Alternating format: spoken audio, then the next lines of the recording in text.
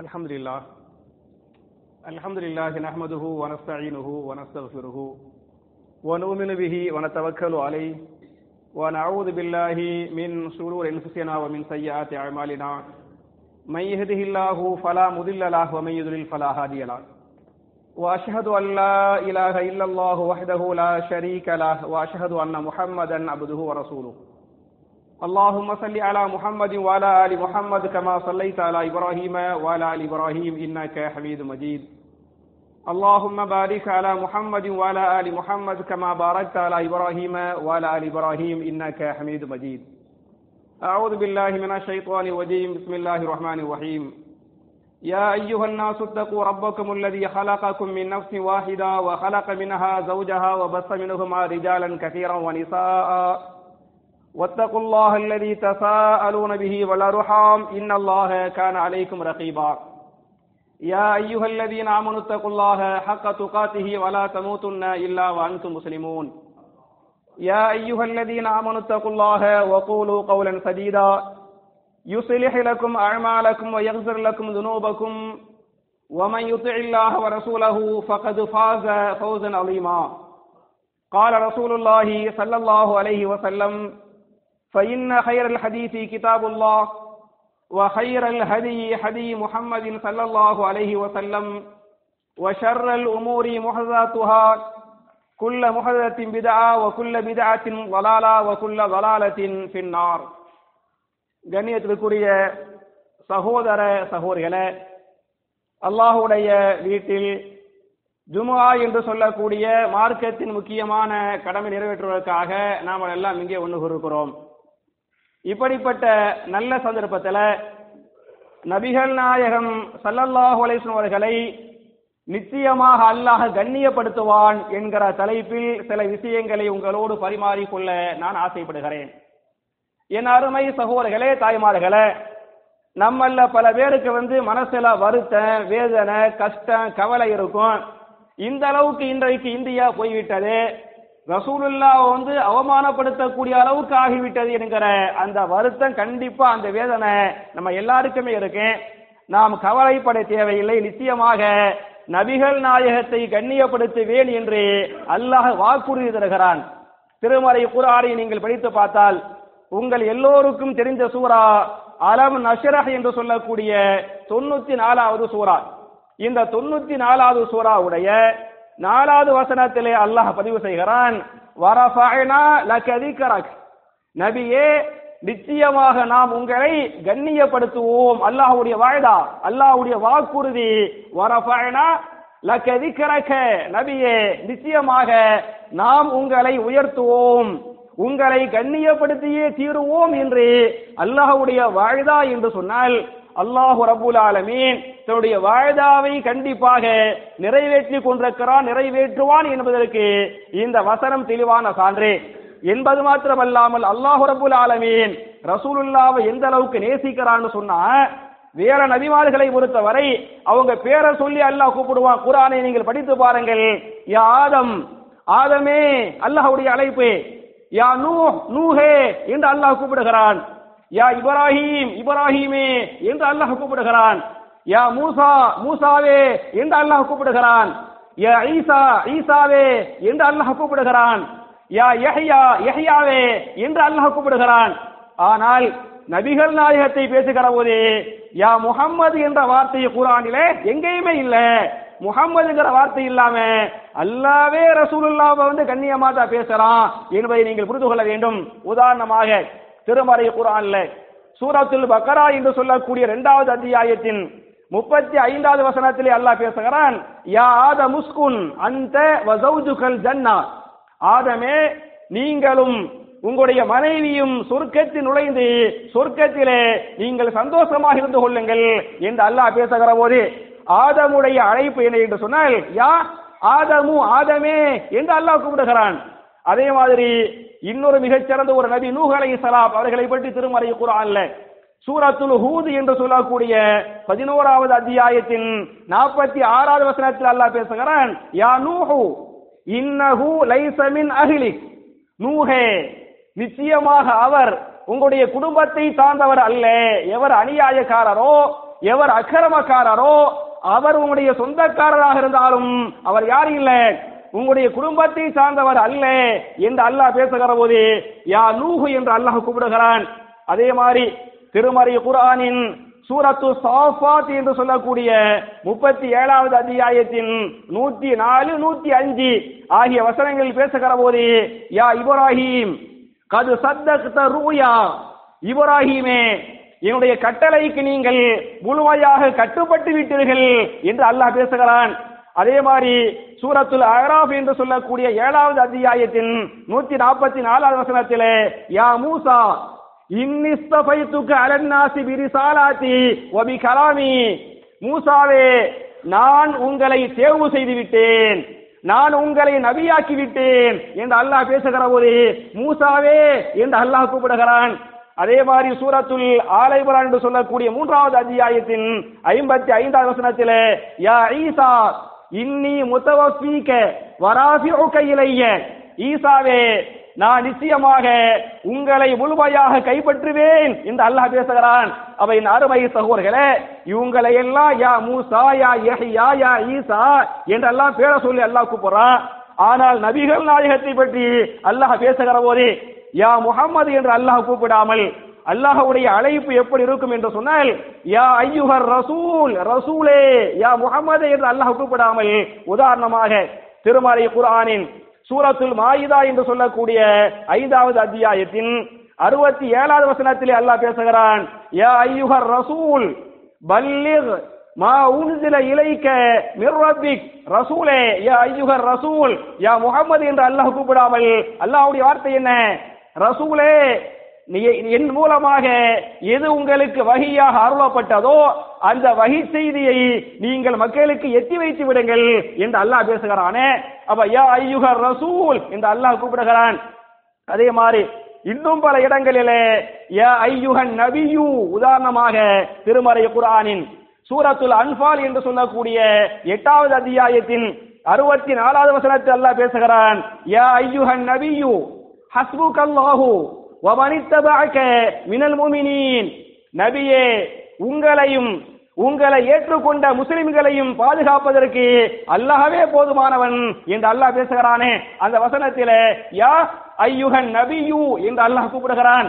இன்னும் சொல்ல போனா முஹம்மதுங்கிற வார்த்தையை அல்லாஹ் பயன்படுத்தினாலே சில இடங்கள்ல அதற்கு பிந்தி எந்த வார்த்தையை சொல்லுவான்னு சொன்னா ரசூலுல்லா முஹம்மது என்று அல்லாஹ் சொல்லிவிட்டு சும்மா பொத்தாமதுவாக யா முஹம்மது சொல்ல மாட்டான். அல்லாஹ்வுடைய வார்த்தை என்ன, ரசூலுல்லா என்று அல்லாஹ் பேசுகிறான். உதாரணமாக திருமறை குர்ஆனின் சூரா ஆல இம்ரான் என்று சொல்லக்கூடிய 3வது அத்தியாயத்தின் 144வது வசனத்தில் அல்லாஹ் பேசுகிறான் வமா முஹம்மதுன் இல்லா ரசூல், இந்த முஹம்மது ரசூலை தவிர வேறு யாரும் இல்லை. முஹம்மது என்று அல்லாஹ் சொல்லிவிட்டாலே ரசூல் என்ற அந்த கண்ணியமான பதவி இருக்கிறதே, அந்த ரசூல் என்ற கண்ணியமான பதவியோடு முஹம்மதுங்கிற வார்த்தை அல்லாஹ் சொல்லுவானே தவிர மொட்டையாக குர்ஆன் என்ன சொல்ல மாட்டான், அல்லாஹ் முஹம்மதுன்னு அல்லாஹ் கூப்பிட மாட்டான். அதே மாதிரி பார்த்தீங்களாக்க திருமறை குர்ஆனின் சூரத்துல் அஹ்ஸாப் என்று சொல்லக்கூடிய 33வது அத்தியாயத்தின் 40வது வசனத்தில் அல்லாஹ் பேசுகிறான் மா கான முஹம்மதுன் அபா அஹதி மிர் ரிஜாலிக்கும் வலாக்கின் ரசூலல்லாஹி வ காத்தமன் நபியீன், மா கான முஹம்மதுன் அபா அஹதி மிர் ரிஜாலிக்கும், இந்த முஹம்மது எந்த ஆண்களுக்கும் தந்தை இல்லை என்று சொல்லிவிட்டு இந்த முஹம்மது யார் என்று சொன்னால் வலாக்கின் ரசூல் அல்லாஹ், இவர் அல்லாஹ்வுடைய ரசூலாக இருக்கிறார். வகாத்தமன் நபியீன், நபிமார்களின் கடைசி நபியாக இருக்கிறார் என்று அல்லாஹ் பேசுகிறான். அப்ப முஹம்மது என்று சொல்லிவிட்டு ரசூலுல்லாஹ் என்று அல்லாஹ் பேசுகிறான். அதே மாதிரி சூரத்துல் ஃபத்ஹ் என்று சொல்லக்கூடிய 48வது அத்தியாயத்தின் கடைசி வசனம் 29வது வசனம் முஹம்மதுன் ரசூலுல்லாஹ் வல்லதீன மஅஹு அஷித்தாஉ அலல் குஃபாரி, முஹம்மது என்று பேசிவிட்டாலே அல்லாஹ்வுடைய அடுத்த வார்த்தை என்ன, ரசூலுல்லாஹ் நபியுல்லாஹ் என்று அல்லாஹ் பேசுறான் என்று சொன்னால் அப்ப என் அருமை சகோதரர்களே தாய்மார்களே வரஃபஅனா லக திக்ரக, நபியே நிச்சயமாக நான் உங்களை கண்ணியப்படுத்துவேன், நான் உங்களை கண்ணியப்படுத்தியே தீருவேன் என்பது அல்லாஹ்வுடைய வாய்தா என்ற காரணத்தால் அல்லாஹ் ரப்புல் ஆலமீன் தன்னுடைய வாய்தாவை நிறைவேற்றுவான் என்பதை நீங்கள் புரிந்து கொள்ள வேண்டும் என்பது மாத்திரமல்ல, என் அருமை சகோதரர்களே, தாய்மார்களே, ரசூலுல்லாஹ்வுடைய பேரை இன்றைக்கு எவ்வளவு கோடான கோடி மக்கள் இன்றைக்கு உச்சரித்துக் கொண்டிருக்கிறார்கள். அப்படி உச்சரிக்கும் பொழுது ரசூலுல்லாஹி ஸல்லல்லாஹு அலைஹி வஸல்லம், ரசூலுல்லாஹி ஸல்லல்லாஹு அலைஹி வஸல்லம் என்று நம்ம ஸலவாத் சொல்றோம். எந்த அளவுக்கு நபிகள் நாயகத்துடைய பெயர் உலகம் முழுக்க உச்சரிக்கப்பட்டு கொண்டே இருக்கிறது என்று சொன்னால், ஒவ்வொரு தொழுகையுடைய பாங்கு அழைக்கப்படுகிறதா இல்லையா? அல்லாஹு அக்பர் அல்லாஹு அக்பர் என்று சொல்லிவிட்டு அஷ்ஹது அல்லா இலாஹ இல்லல்லாஹ் என்ற இந்த இஸ்லாமிய அடிப்படையை சொல்லிவிட்டு பாங்குடைய அடுத்த வார்த்தை என்ன? அஷ்ஹது அன்ன முஹம்மதர் ரசூலுல்லாஹ், அஷ்ஹது அன்ன முஹம்மதர் ரசூலுல்லாஹ், முஹம்மது நபி அல்லாஹ்வுடைய ரசூல், அல்லாஹ்வுடைய தூதர் என்று நான் சாட்சி சொல்கிறேன் என்று இந்தியாவில் மாத்திரமல்ல, ஒரு நாளைக்கு ஒரு வேளை மாத்திரமல்ல, உலகம் முழுக்க அஷ்ஹது அன்ன முஹம்மதர் ரசூலுல்லாஹ் என்று பாங்கில் சொல்லப்படுகிறது. பாங்கில் சொல்லப்படுவது மாத்திரமல்ல, என் அருமை சகோதரர்களே, தாய்மார்களே, அந்த பாங்கோசையை கேட்டா நீங்க என்ன செய்யணும்? அதே மாதிரி திருப்பி சொல்லுங்க. முஅஸ்ஸின் அஷ்ஹது அன்ன முஹம்மது ரசூலுல்லாஹ் சொல்லுவாரு, அதை கேட்டு நம்ம என்ன செய்யணும்? அதே மாதிரி ரிப்பீட் பண்ணணும், அஷ்ஹது அன்ன முஹம்மது ரசூலுல்லாஹ் இன்னும் நம்மளும் சொல்லணும். நம்ம சொல்றதோட அவர் பாங்க முடிப்பார்ல, லா இலாஹ இல்லல்லாஹ் என்று பாங்கை முடிப்பாரா இல்லையா? அப்படி முடிக்கிற போது ரசூலுல்லாஹ் சொல்றாங்க, சும்ம ஸல்லு அலைய, பாங்கை முடித்தவுடன் நீங்கள் என் மீது என்ன செய்யுங்கள்? ஸலவாத் சொல்லுங்கள். டைரக்டாக பாங்க முடித்தவுடனே அல்லாஹும்ம ரப்ப ஹாதிஹி தஅவத்தி தாமா என்று ஓதிவிடக் கூடாது. அவர் பாங்கை லா இலாஹ இல்லல்லாஹ் என்று முடிக்கிற போது நாமும் லா இலாஹ இல்லல்லாஹ் என்று பாங்குக்குரிய பதிலை சொல்லிவிட்டு பாங்குடைய துஆவை ஓதுவதற்கு முன்னால் என்ன ஓதனே? சும்ம ஸல்லு அலைய, ரசூலுல்லாஹ் சொல்றாங்க, என் மீது நீங்கள் ஸலவாத் ஓதுங்கள் அப்படிங்கறாங்க. ஸலவாத் என்ன? ரசூலுல்லாஹ்வுக்கு கேட்கக்கூடிய துஆவா இல்லையா? புகழா இல்லையா? அல்லாஹும்ம ஸல்லி அலா முஹம்மதின் வஅலா ஆலி முஹம்மதின் கமா ஸல்லைத அலா இப்ராஹீம வஅலா ஆலி இப்ராஹீம இன்னக ஹமீதும் மஜீத். அல்லாஹும்ம பாரிக் அலா முஹம்மதின் வஅலா ஆலி முஹம்மதின் கமா பாரக்த அலா இப்ராஹீம வஅலா ஆலி இப்ராஹீம இன்னக ஹமீதும் மஜீத் என்பது நபிகள் நாயகத்திற்கு கேட்கக்கூடிய துஆவாக அவர்களுக்கு பண்ணக்கூடிய கண்ணியமாக இருக்கிறது என்பது மாத்திரமல்ல, இந்த பாங்கை கேட்டுவிட்டு ஸலவாத் ஓதிவிட்டு அப்புறம் ரசூலுல்லாஹ் சொல்றாங்க, எனக்காக நீங்கள் என்ன செய்யுங்கள்? பாங்குக்கு பிறகு துஆ சொல்லுங்கள். அல்லாஹும்ம ரப்ப ஹாதிஹி தஅவத்தி தாம்மா வஸ்ஸலாத்தில் காயிமா ஆதி முஹம்மதல் வஸீலத வல் ஃபதீலத வபஅதுஹு மகாம மஹ்மூத் அல்லதி வஅத்தஹு என்ற இந்த துஆவை ஓதுகிறோமே, இதை நபிகள் நாயகத்தை நாம் கண்ணியப்படுத்துவதா இல்லையா? அதே மாதிரி பாத்தியாலாக்க ரசூலுல்லாஹி ஸல்லல்லாஹு அலைஹி வஸல்லம் பாங்குக்கு பிறகு அல்லாஹும்ம ரப்ப ஹாதிஹி தஅவத்தி தாமா என்ற இந்த துஆவை ஓதியது போன்று இன்னொரு துஆவை ஓதினார்கள். இன்னொரு துஆவை கத்து கொடுத்தாங்க என்று ஹதீஸ் பேசுகிறது. என்ன துஆ என்று சொன்னால், ரலீது பில்லாஹி ரப்பன் வபில் இஸ்லாமி தீனன் வபி முஹம்மதின் ஸல்லல்லாஹு அலைஹி வஸல்லம் நபியா. ரலீது பில்லாஹி ரப்பன், நான் அல்லாஹ்வை ரப்பாக ஏற்றுக்கொண்டேன். வபில் இஸ்லாமி தீனன், இந்த இஸ்லாமிய மார்க்கத்தை நான் தீனாக ஏற்றுக்கொண்டேன். வபி முஹம்மதின் ஸல்லல்லாஹு அலைஹி வஸல்லம் நபியா, நபிகள் நாயகம் ஸல்லல்லாஹு அலைஹி வஸல்லம் அவர்களை நான் நபியாக ரசூலாக ஏற்றுக்கொண்டேன் என்று பாங்குக்கு பிறகு நீங்கள் ஓதுங்கள் அப்படிங்கறாங்க என்பது மாத்திரமல்ல, என் அருமை சகோதரர்களே, தாய்மார்களே, இன்னொரு ஹதீஸை இமாம் அபூ தாவூத் பதிவு பண்றாங்க. யார் ஒவ்வொரு காலையில் சுபஹ் தொழுகைக்கு பிறகு இந்த ரலீது பில்லாஹி ரப்பன் வபில் இஸ்லாமி தீனன் வபி முஹம்மதின் ஸல்லல்லாஹு அலைஹி வஸல்லம் நபியா என்று காலையில் 3 முறை ஓதினார்களோ, அதே மாதிரி மாலையில அசருக்கு பிறகோ அல்லது மகரிபுக்கு பிறகோ ரலீது பில்லாஹி ரப்பன் வபில் இஸ்லாமி தீனன் வபி முஹம்மதின் ஸல்லல்லாஹு அலைஹி வஸல்லம் நபியா அப்படின்னு ஓதுறாங்களோ, அவங்களுக்கு ரசூலுல்லாஹ் சொல்றாங்க, நிச்சயமாக அவரை அல்லாஹ் ஏற்றுக்கொண்டுவான். கான ஹக்கன் அலல்லாஹி அன் யர்லியஹு, அவரை அல்லாஹ் பொருந்திக் கொள்வதை அல்லாஹ் தன் மீது கடமையாக்கி கொண்டான். யார? டெய்லி காலையில ரலீது பில்லாஹி ரப்பன்டார்ல வபில் இஸ்லாமி தீனன்டார்ல வபி முஹம்மது நபியான்னு சொன்னார்ல, டெய்லி காலையில 3 முறை மாலையில் 3 முறை சொன்னார்ல, நான் அல்லாஹ்வை பொருந்திக் கொண்டேன், இந்த மார்க்கத்தை பொருந்திக் கொண்டேன், அல்லாஹ்வுடைய ரசூலை பொருந்திக் கொண்டேன் என்று யார் இதை காலையிலும் மாலையிலும் 3 முறை சொன்னார்களோ அவரை பொருந்திக் கொள்வதை அல்லாஹ் தன் மீது கடமையாக்கி கொண்டான் என்று நான் சொல்லவில்லை, நபிகள் நாயகம் ஸல்லல்லாஹு அலைஹி வஸல்லம் சஹாபாக்களுக்கு சொல்றாங்க என்று ஹதீஸ் பேசுகிறது. அப்ப இதெல்லாம் ரசூலுல்லாஹ்வை நாம் புகழுவது கண்ணியப்படுத்துவதா இல்லையா? அதே மாதிரி பாத்தீங்களாக்க என் அருமை சகோதரர்களே தாய்மார்களே, ஒவ்வொரு தொழுகையிலை நம்ம அத்தஹியாத் ஓதாம சலாம் கொடுத்தா தொழுகை செல்லுமா? தொழுகை செல்லாது. அத்தஹியாத் ஓதுறோம், அந்த அத்தஹியாத்துடைய அர்த்தத்தை பாருங்க, அத்தஹியாத்து லில்லாஹி வஸ்ஸலவாத்து வத்தய்யிபாத்து என்று ஓதிவிட்டு அடுத்த வார்த்தை என்ன? அஸ்ஸலாமு அலைக்க ஐயுஹன் நபியு வரஹ்மத்துல்லாஹி வ பரகாத்துஹு. எந்த தொழுகையாக இருந்தாலும் சரி, நீங்கள் தொழக்கூடிய தொழுகை ஃபர்லாக இருக்கலாம், சுன்னத்தாக இருக்கலாம், நஃபிலாக இருக்கலாம், வீட்டிலே தொழுவலாம், பள்ளிவாசலிலே தொழுவலாம், அத்தஹியாத்தை ஓதாமல் சலாம் கொடுக்க முடியாது. சலாம் கொடுத்தால் தொழுகை செல்லாது. அந்த அத்தஹியாத்து என்று ஓதிவிட்டு இந்த ஹம்து என்பது புகழ் என்பது லில்லாஹி வஸ்ஸலவாத்து வத்தய்யிபாத்து என்று அல்லாஹ்வை புகழ்ந்து விட்டு அடுத்த வார்த்தை அஸ்ஸலாமு அலைக்க ஐயுஹன் நபியு வ ரஹ்மத்துல்லாஹி வ பரகாத்துஹு. அஸ்ஸலாமு அலைக்க நபியே, ஐயுஹன் நபியு நபியே, உங்கள் மீது சலாம் உண்டாகட்டும். சலாம் மட்டுமல்ல, வ ரஹ்மத்துல்லாஹி வ பரகாத்துஹு, அல்லாஹ்வுடைய ரஹமத்தும் அல்லாஹ்வுடைய பரக்கத்தும் உங்கள் மீது உண்டாகட்டும் என்று என் அருமை சகோதரர்களே தாய்மார்களே, ஒவ்வொரு தொழுகையிலும் அத்தஹியாத்தில அஸ்ஸலாமு அலைக்க ஐயுஹன் நபியு வ ரஹ்மத்துல்லாஹி வ பரகாத்துஹு என்று ஓதுகிறோம் என்று சொன்னால் இது நபிகள் நாயகத்தை கண்ணியப்படுத்துவதா இல்லையா என்பது மாத்திரமல்ல, அதே அத்தஹியாத்தில இந்த அஸ்ஸலாமு அலைக்க ஐயுஹன் நபியு வ ரஹ்மத்துல்லாஹி வ பரகாத்துஹு என்று ஓதிவிட்டு அப்புறம் என்ன? அஷ்ஹது அல்லா இலாஹ இல்லல்லாஹு வ அஷ்ஹது அன்ன முஹம்மதன் அப்துஹு வரசு ஓதுகிறோமா இல்லையாங்க? அப்படி ஓதிக்கொண்டு வருகிற போது அஷ்ஹது அத்தஹியாத்தில அஷ்ஹது அல்லா இலாஹ இல்லல்லாஹ் வ அஷ்ஹது அன்ன முஹம்மதன் அப்துஹு வ ரசூலுஹு இந்த தொழுகையில் இதை ஓதாமல் தொழுகை செல்லாது. இதை நாம் தொழுகையில ரசூலுல்லாஹ் அவங்க மேல ஷஹாதா சொல்றோம், அவங்க மேல சாட்சி சொல்றோம் என்பது மாத்திரமல்ல, அத்தஹியாத்தை ஓதி முடித்து விட்டு அப்புறம் என்ன ஓதுனே? சலவாத்தி தொழுகையில் ஓதுகிறோமா இல்லையா? ஒருவர் தொழுகையிலே அத்தஹியாத்தை முடித்து விட்டு சலவாத்து ஓதாமல் சலாம் கொடுத்து விட்டால் தொழுகை செல்லுமா? தொழுகை செல்லாது. அப்ப ஒவ்வொரு தொழுகையிலும் அந்த தரூத இப்ராஹிம் என்று சொல்லக்கூடிய அல்லாஹும்ம ஸல்லி அலா முஹம்மதின் வ அலா ஆலி முஹம்மதின் கமா ஸல்லைத என்று கமா ஸல்லைத கமா பாரக்த என்று எல்லாம் ஓதுகிறோமே, இதெல்லாம் நபிகள் நாயகத்தை நாம் கண்ணியப்படுத்துவதா இல்லையா?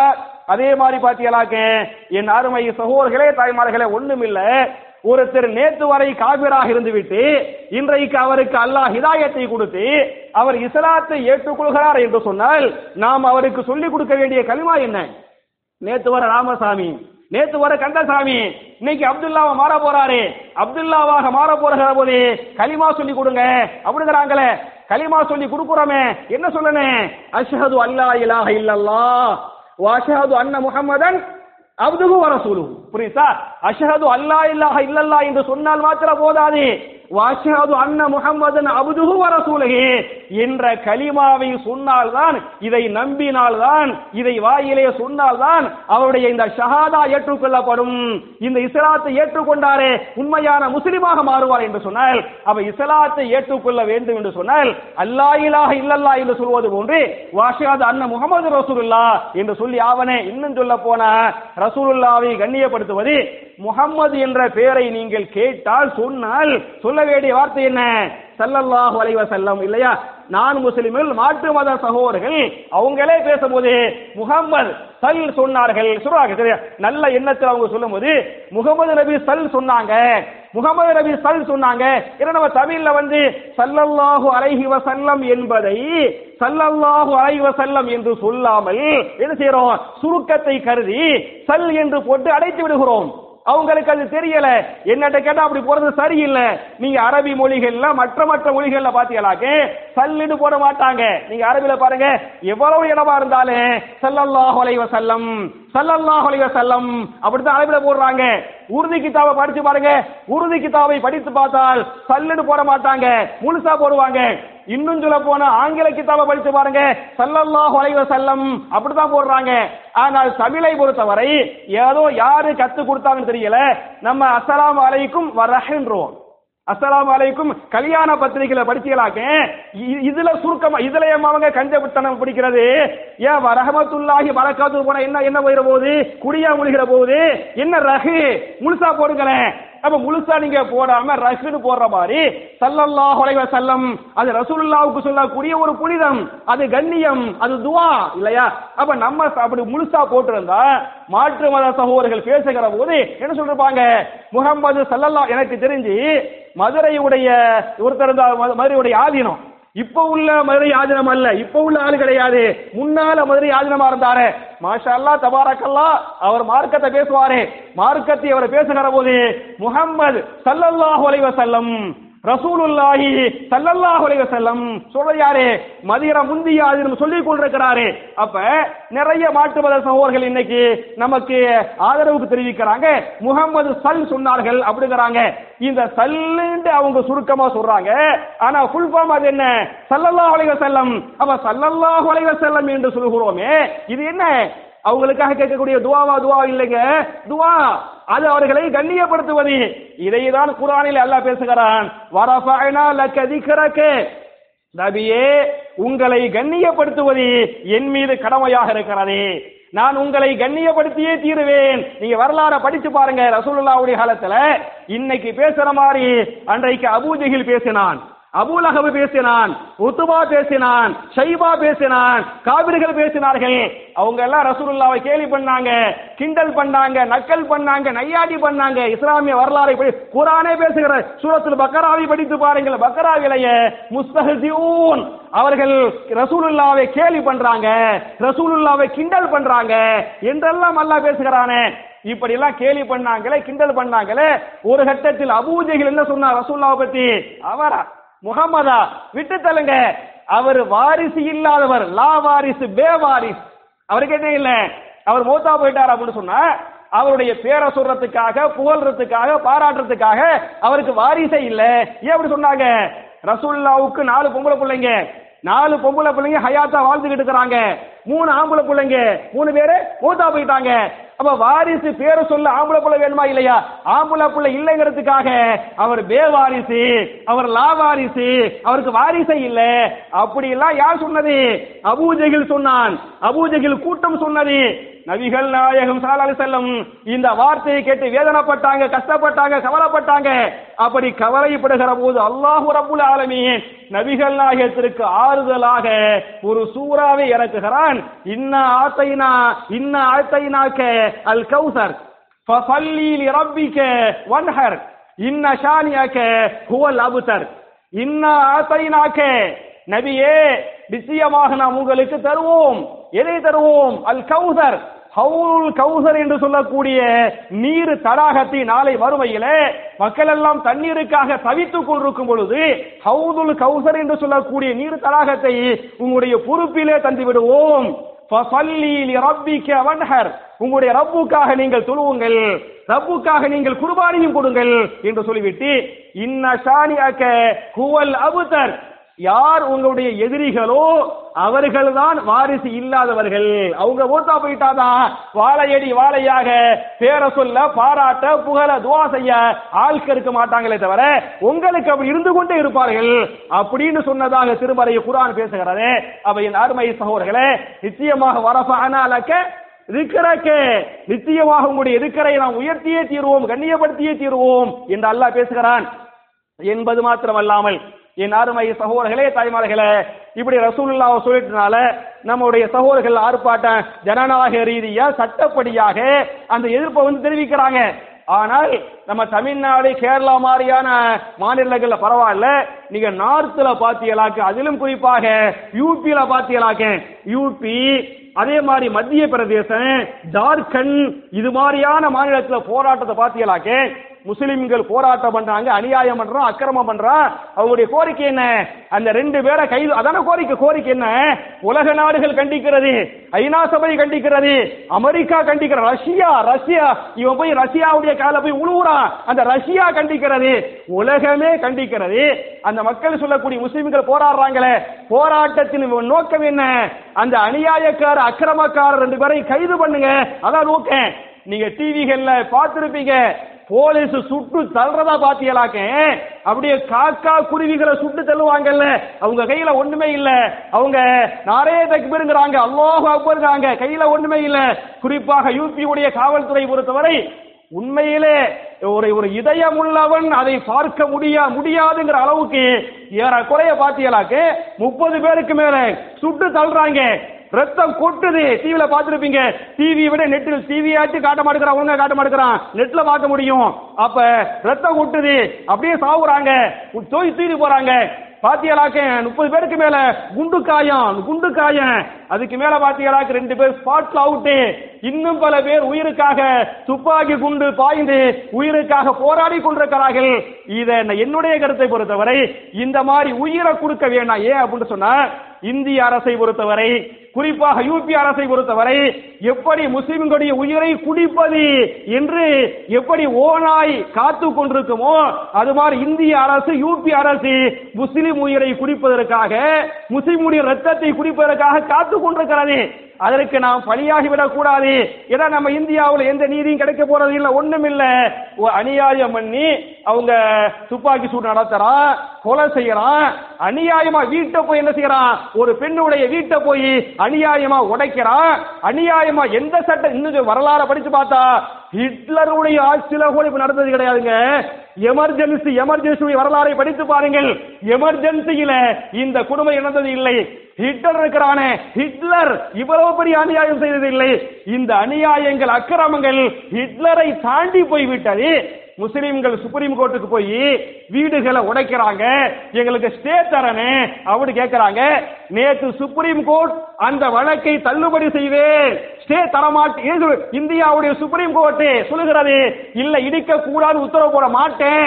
இன்று இந்தியாவுடைய சுப்ரீம் கோர்ட் நேற்று உத்தரவு போடுகிறது, நான் வழக்கை தள்ளி வைக்கிறேன், செவ்வாய்க்கிழமைக்கு மறுபடிக்கு வாங்க என்றெல்லாம் சொல்லுகிறது. என்று சொன்னால் எனக்கு தெரிந்தவரை இந்தியாவுடைய எந்த நீதிமன்றமும் என்ன செய்ய முடியாது, தீர்ப்பு சொல்ல. அல்லாஹ்வுடைய நீதிமன்றம் அவன் மாலிக் யௌமித்தீன் அலைஹிஸ்ஸல்லாஹு பிஅஹ்கமில் ஹாக்கிமீன்.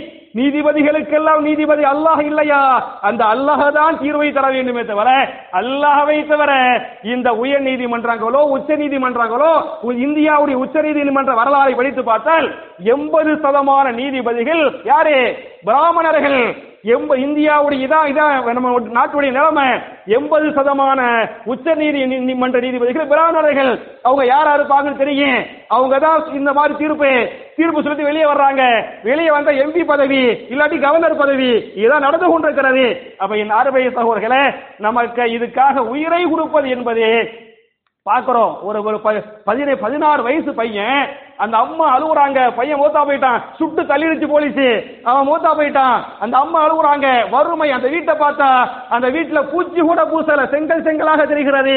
அந்த அம்மா அழுகுறாங்க, எங்க வீட்டுல சாப்பிடறதுக்கே வழி இல்ல, வசதி இல்ல, இவன் தான் சம்பாரிச்சு கொடுத்துக்கிட்டு இருந்தான், இவன்ட்ட படிக்க வைக்க 16 வயசு பையங்க படிக்க வைக்க எங்கள்கிட்ட வசதி இல்ல, அதுவும் போயிருச்சு அப்படின்ட்டு, நான் அல்லாஹ்வுக்காக நான் பொறுத்துக்கிறேன், ரசூலுல்லாஹ்வுக்காக என் மகன் ஷஹீதாக்கப்பட்டானே அதை நான் பொருத்திக் கொண்டேன் என்று சொல்லி அந்த அம்மா சொல்றாங்கன்னு சொன்னா, என் அருமை சகோதரர்களே, நம்ம நாட்டில் நிச்சயமாக நீதி அரசாங்கமோ அதிகார வர்க்கமோ நீதித்துறையோ நீதியை தரப்போவது இல்லை.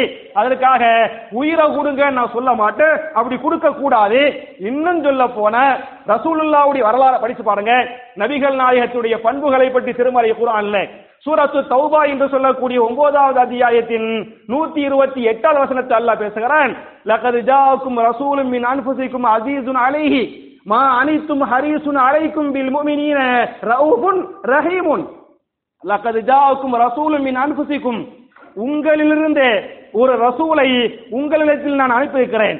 அந்த ரசூல் எப்படிப்பட்ட ரசூல் என்று சொன்னால், அஸீஸுன் அலைஹி மா அனித்தும், நீங்கள் படக்கூடிய சிரமத்தின் காரணத்தால் அவர் கவலைப்படுகிறார். நமக்கு ஒரு கஷ்டம் என்று வந்து விட்டால் யாரு கவலைப்படுவாங்களா?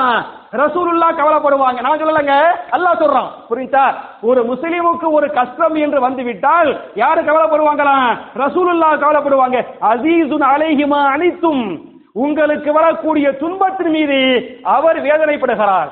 ஹரீஸுன் அலைக்கும், அவர் முஸ்லிம்களே உங்களை அளவு கடந்து விரும்புகிறார். பில் முஃமினீன ரഊஃபுன் ரஹீமுன், அவர் மூமின்கள் மீது அளவு கடந்த அன்பு வைத்தவராக பாசம் வைத்தவராக இருக்கிறார். இது நான் சொல்லவில்லை, ரசூலுல்லாஹை பற்றி யார் சொல்கிறது? அல்லாஹ்வே பேசுகிறார் என்று சொன்னால், அப்ப என் அருமை சகோதரர்களே, இந்த மாதிரி உயிரை கொடுக்கிறதுக்கு அல்லாஹ் சொல்லல, ரசூலுல்லாஹ் சொல்லல. நீங்க போராட வேண்டியதா நம்ம தமிழ்நாடு மாதிரி இடங்கள்ல அது சட்டத்துக்கு உட்பட்டு எந்த அளவுக்கு நம்முடைய சேஃப்டியை வச்சு பாதுகாக்கணுமோ அந்த மாதிரி பாதுகாக்கணும் தவிர ரசூலுல்லாஹ்வை கண்ணியப்படுத்த அல்லாஹ் போதுமானவன், அல்லாஹ் இருக்கிறான் என்பதை புரிந்து கொள்ளுங்கள். ஒரு சில செய்திகளை சொல்லி நான் முடிக்கணும் அப்படின்னு சொன்னா, ரசூலுல்லாஹி ஸல்லல்லாஹு அலைஹி வஸல்லம் இந்த சமுதாயத்து மேல எவ்வளவு கண்ணியம் வச்சுக்கிறாங்க, எவ்வளவு பாசம் வச்சுக்கிறாங்கிறதுக்கு ஒரு ஆயத்து ஒரு ஹதீஸ் சொல்லி நான் முடிச்சிடுறேன். திருமறை குர்ஆன்ல சூரத்துல் மாயிதா 5வது சூராவுல 118வது ஆயத். சரியா? 5வது சூரா ஆயத் நம்பர் என்ன? 118வது ஆயத்து. அதில் அல்லாஹ் பேசுகிறான், இன் துஅஸிபுஹும் ஃபஇன்னஹும் இபாதுக் வ இன் தக்ஃபிர் லஹும் ஃபஇன்னக அன்தல் அஸீஸுல் ஹகீம் என்ற வசனம் அருளப்படுகிறது. என்ன பொருள்?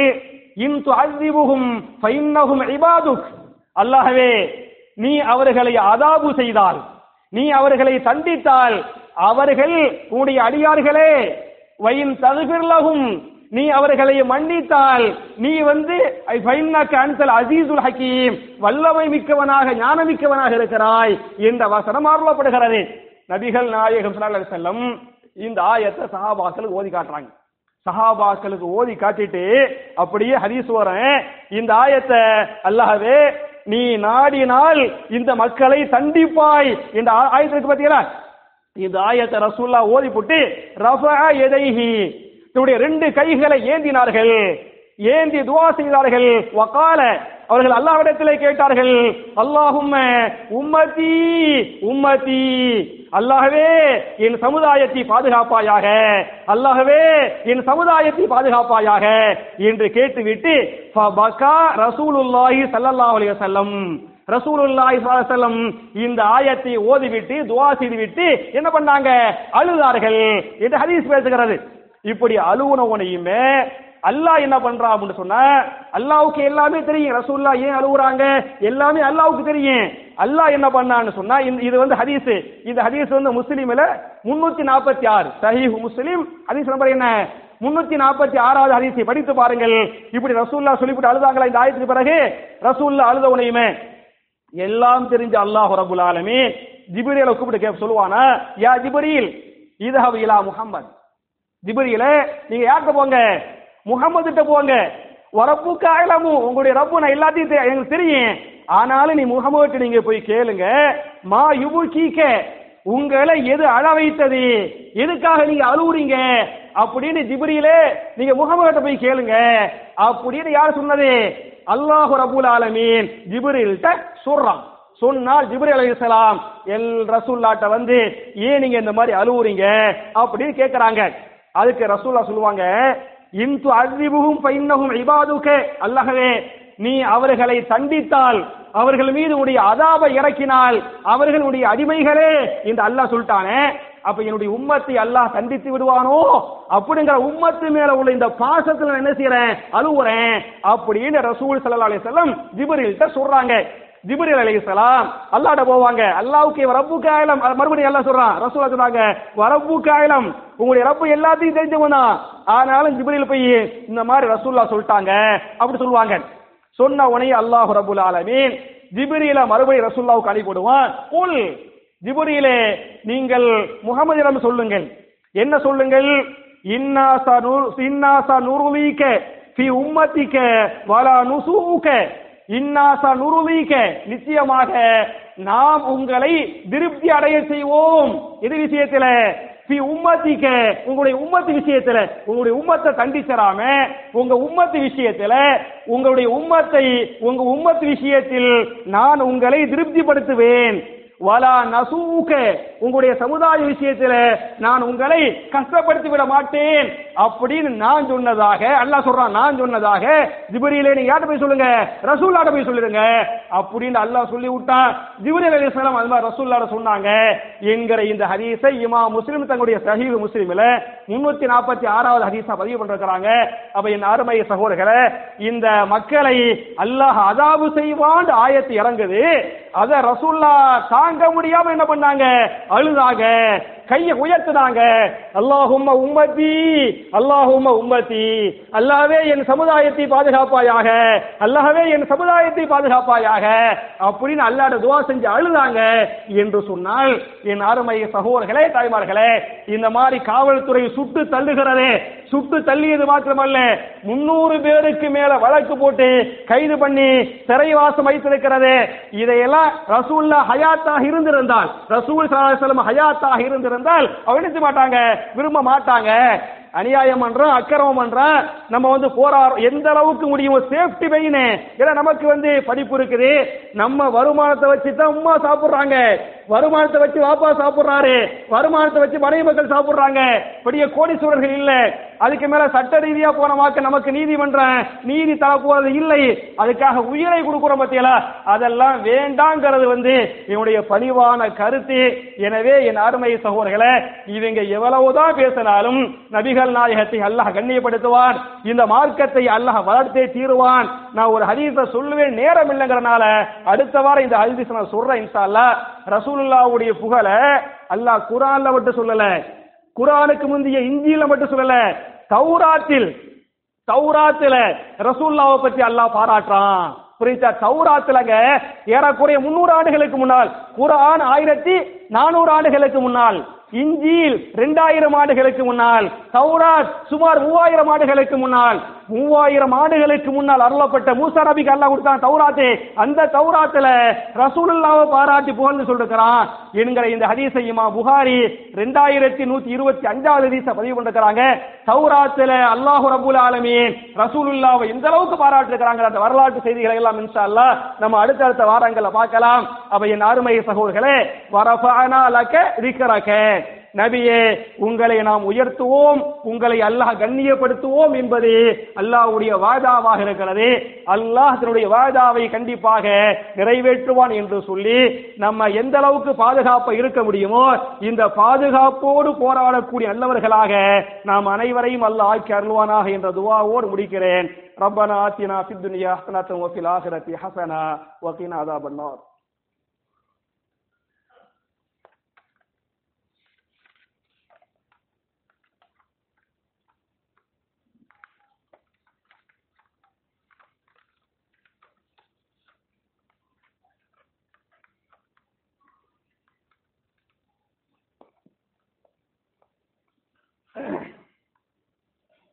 إن الحمد لله اللهم صل على محمد وعلى آل محمد كما صليت على إبراهيم وعلى آل إبراهيم إنك حميد مجيد اللهم بارك على محمد وعلى آل محمد كما باركت على إبراهيم وعلى آل إبراهيم إنك حميد مجيد. அன்பிற்குரிய சகோதர சகோதரிகளே, என்னுடைய 2வது குத்பாவில் வழக்கமாக துஆக்களை பற்றி பார்த்துக் கொண்டிருக்கிறோம். இந்த வாரத்துக்குரிய துஆ என்ன என்று சொன்னால், அநியாயக்காரர்களின் அக்கிரமங்களை விட்டும் அல்லாஹ் நம்மை பாதுகாக்க வேண்டும் என்று சொன்னால் நாம் கேட்க வேண்டிய துஆ என்ன என்பதை திருமறை குர்ஆனின் சூரத்துல் பக்கரா என்று சொல்லக்கூடிய 2வது அத்தியாயத்தின் கடைசி வசனமாக இருக்கக்கூடிய 286வது வசனத்திலே அந்த துஆவை அல்லாஹ் பதிவு செய்கிறான். இது நீண்ட நெடிய துஆ. நம்ம முழு துஆவை எழுதி போடுறதுக்கு போர்டு பத்தால, ஒன்னு துஆவை அரபில் எழுதி போடணும், அப்புறம் அதையே தமிழ்ல எழுதி போடணும், அப்புறம் தர்ஜுமா செய்யணுங்கிறதுக்காக அதை முழுசா எழுதி போட முடியல. அதனால இன்னைக்கு ஒரு பாதி துஆவை இன்ஷா அல்லாஹ் நம்ம தெரிஞ்சுக்கிறோம், மீதியை இன்ஷா அல்லாஹ் அடுத்த வாரம் தெரிஞ்சுக்கிறோம். யாருக்கு இந்த துஆ முழுசா தெரியுமோ முழுசா இன்ஷா அல்லாஹ் கேளுங்க. அப்ப அநியாயக்காரர்களின் அக்கிரமங்களை விட்டும் அல்லாஹ் நம்மை பாதுகாக்க நாம் கேட்க வேண்டிய துஆ, ரப்பனா லா துஆஹிதுனா இன் நஸீனா அவ் அஹ்தானா ரப்பனா வலா தஹ்மில் அலைனா இஸ்ரன் கமா ஹமல்தஹு அலல்லதீன மின் கப்லினா என்பது இந்த வாரத்துக்குரிய துஆ. முழு துஆ இருக்குது, இது இந்த வாரத்துக்குரிய துஆ. நான் துஆவை மறுபடியும் ஞாபகமூட்டுகிறேன். ரப்பனா லா துஆஹிதுனா இன் நஸீனா அவ் அஹ்தானா ரப்பனா வலா தஹ்மில் அலைனா இஸ்ரன் கமா ஹமல்தஹு அலல்லதீன மின் கப்லினா என்பது இந்த வாரத்துக்குரிய துஆ. துஆவுடைய பொருள் என்ன என்று சொன்னால், ரப்பனா எங்களுடைய ரப்பே, லா துஆஹிதுனா நீ எங்களை தண்டித்து விடாதே, இன் நஸீனா அவ் அஹ்தானா நாங்கள் மறந்து விட்டோ தவறுதலாகவோ பாவத்தை செய்துவிட்டால் அந்த பாவத்திற்காக நீ எங்களை தண்டித்து விடாதே என்று கேட்டுவிட்டு மறுபடியும் ரப்பனா, எங்களுடைய ரப்பே, வலா தஹ்மில் அலைனா இஸ்ரன், எங்கள் மீது நீ சுமைகளை சுமத்தி விடாதே, எங்களுக்கு நீ சோதனைகளை தந்து விடாதே.